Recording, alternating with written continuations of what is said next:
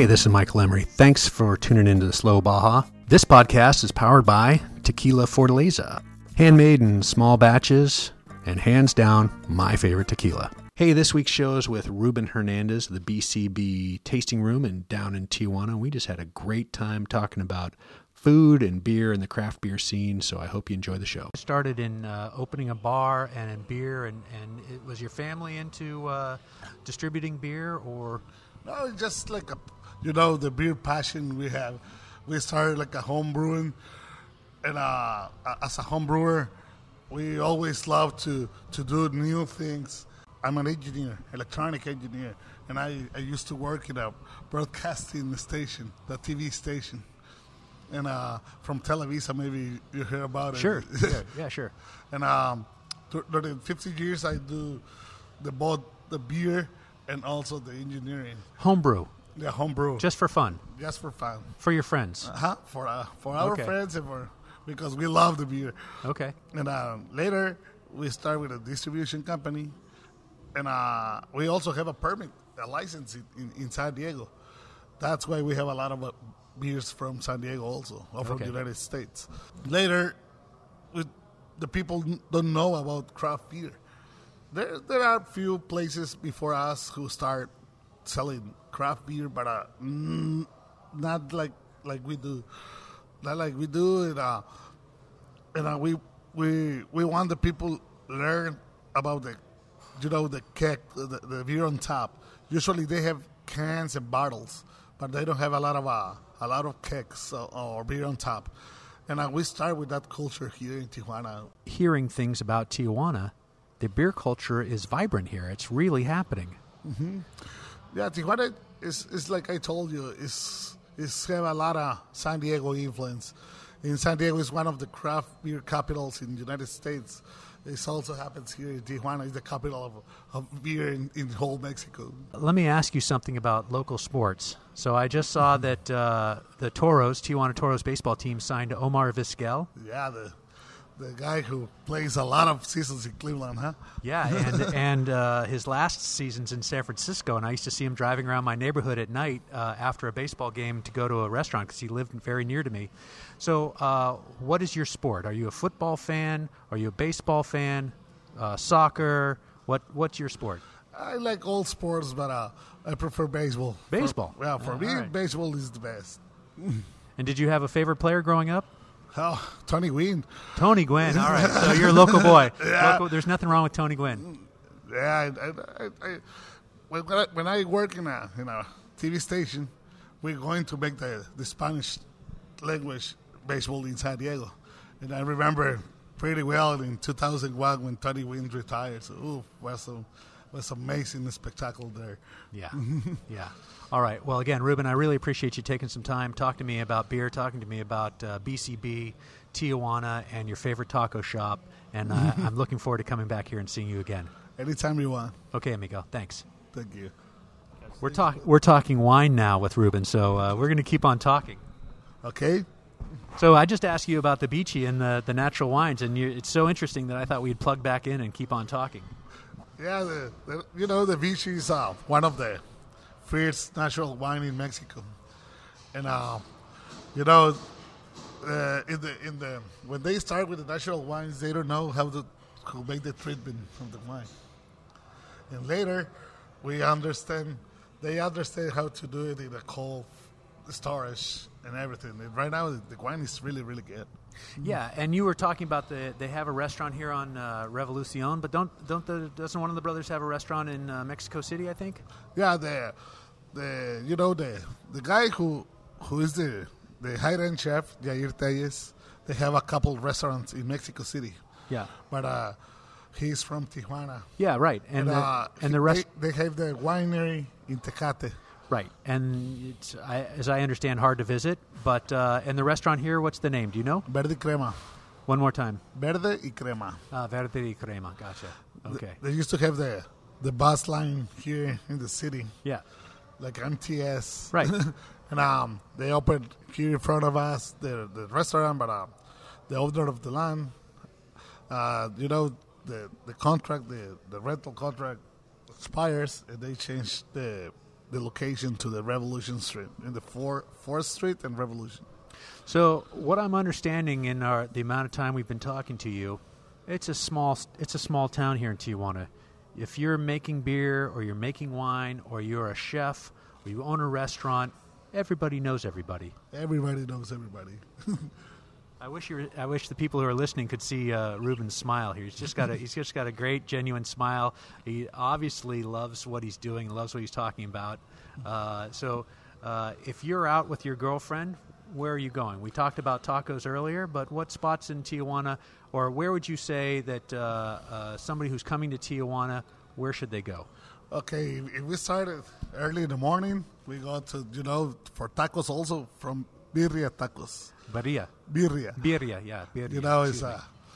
It's a classical tacos in Tijuana. Also, if you want something more organic, we go into Alma Verde, is the other restaurant, good restaurant for take a breakfast.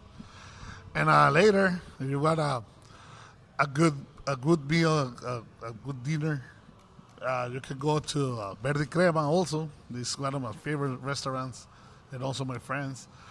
Or you can go to a Col, it's Kool.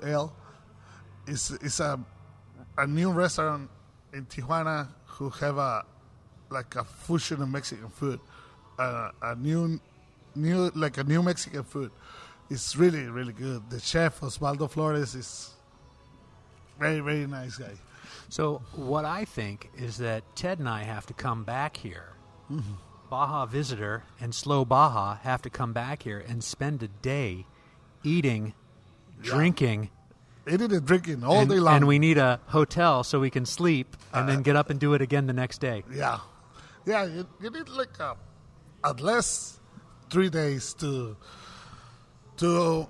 mostly understand. You can visit a 3-day visit in a city is not enough for any city in the world, but in Tijuana with 3 days you understand how we eat all days in 36 hours in Tijuana. So we're starting with tacos and then we're moving on to where are we going for lunch? For lunch we can go, more tacos. No, in the night tacos. Tacos, okay. But very, very late night. But in the lunch and dinner, we can go and visit a lot of places. There is another high-end restaurant, Misión 19. It's really, really good. We can go with Casa Plasencia with a lot of Mexican classics. We can go to Saverios. We can go to, to Telefonica Gastro Park. We drove by. Yeah, we drove by today. Of course, we didn't stop, unfortunately, because it was 10 o'clock in the morning. But I'd like to go. Yeah, it's really another place. You have a lot of options. Yeah, I need a guide like you. Somebody who enjoys life, likes to eat and drink, and smiles a lot. Yeah. I can be your guy here. Any friend of Tony Gwynn is a friend of mine. Yeah, of course. So we will make a plan, and we'll come back, and we'll eat and drink with you for a couple of days. Okay. And I'll write about your city and tell everybody where we should go. We could go together and spend the 3 days drinking and eating. I want to know when you're coming to San Francisco. I go usually to San Francisco during the summer, and when it's cold there. It's hotter, warmer, but sometimes you have a lot of fog there. Yes, we have some fog.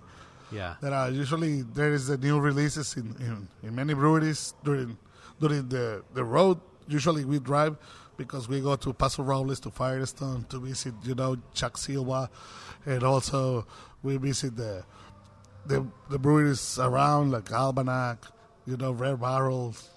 So it's a good road trip. You're going from here, you're driving up the coast, you're hitting all the hot spots, and then coming to San Francisco. And do you keep on going to Russian River and up all the way up the coast, Mendocino? Mendocino also. Yeah, wow.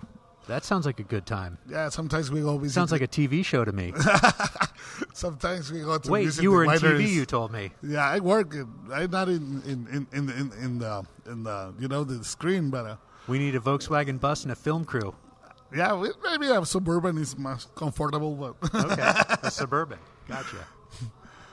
Yeah, I like the wineries also there. In El Dorado, we have a good friend, a Mexican guy who owns a winery. I don't remember the name of the wine, but it's in El Dorado. County. Is really, really good. It's one of the only the Mexican families who owns a winery. And what do you think of what's happening here in the Valle de Guadalupe? I mean, we were coming here 30 years ago, and there was only big 2 or 3 big old wineries. The wine wasn't very interesting, and now you have so many. It was 170 maybe wineries? Yeah, there are more wineries than breweries. More wineries than breweries, of course. Yeah, but yeah, what do you think? Of course, there is a lot of winemakers without winery, but as usual. But one of the pioneers there in the Valle de Guadalupe was Camilo Magoni. They used to work in Cheto Winery. Right now he owns his own winery, and it's very, very interesting wines. It's the older guys, and they always it's in how you can say when you adapt to the new era. Yeah, they've adapted to the new era. And the new he's ways. the only guy who sell us a wine and keg. Then we asked a lot of people who if they want to do it, and Camilo Magori was the only guy who wants to do it. And right now we sell a lot of wine here also from Camilo on top. And the scene of the gastronomy scene is also pretty good. Javier Plasencia, Jair Telles started there. It was the first restaurant there. Laja is the name of the restaurant. And Javier also made the Finca Altozano. It's a really, really good place. And they also have a high-end restaurant there. The name is Animalon, like a big animal, Animalon, with under a big tree, 500 years tree. Wow. You have a outside meal. It's usually it's a tasting menu. It is really, really good. So what would you tell a tourist from the United States about coming to Tijuana? How would you suggest that somebody could come here, experience your city? What advice would you have? My advice to the guys who wants to come to Tijuana is don't listen to the news. Forget about the Netflix series. that happened in the real world. You can come with a great expectation because, of course, we're going to how you say it, when you have big expectations and you go to a place and it's not so good like you tell. Right. But no, if you come to great expectation, of course you wanna how you say it? Yeah, so you have great expectations, but you're saying that here those great expectations will be met. Yeah. Yeah, you can bring your big expectations for a great meal and a great beer and a great wine and all that. Yeah, that's what I want to say. Yeah. Bring your expectations because they'll be met. Yeah, of course. If you have less expectations about Tijuana, you're going to be a great surprise here. Great. Well, again, I think we've gotten very, very lucky that we walked into a quiet room at BCB that we could talk on our podcast, and we met Ruben here, and we've gotten some real insights and inside information about the gastronomical scene here in Tijuana, and we look forward to coming back and eating, drinking, and spending 36 hours with you. So Don't be surprised when I come and I hit you up, and we're going to eat and drink and be merry. Our breakfast is going to be around 1 o'clock p.m. because we're going to eat very, very late.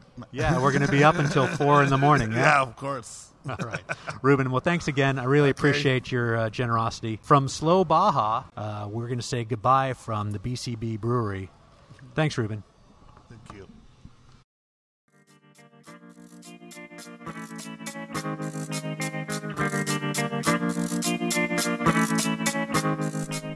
Hey, you guys know what to do. Please help us by subscribing, sharing, rating, all that stuff. And if you missed anything, you can find the links in the show notes at slowbaja.com.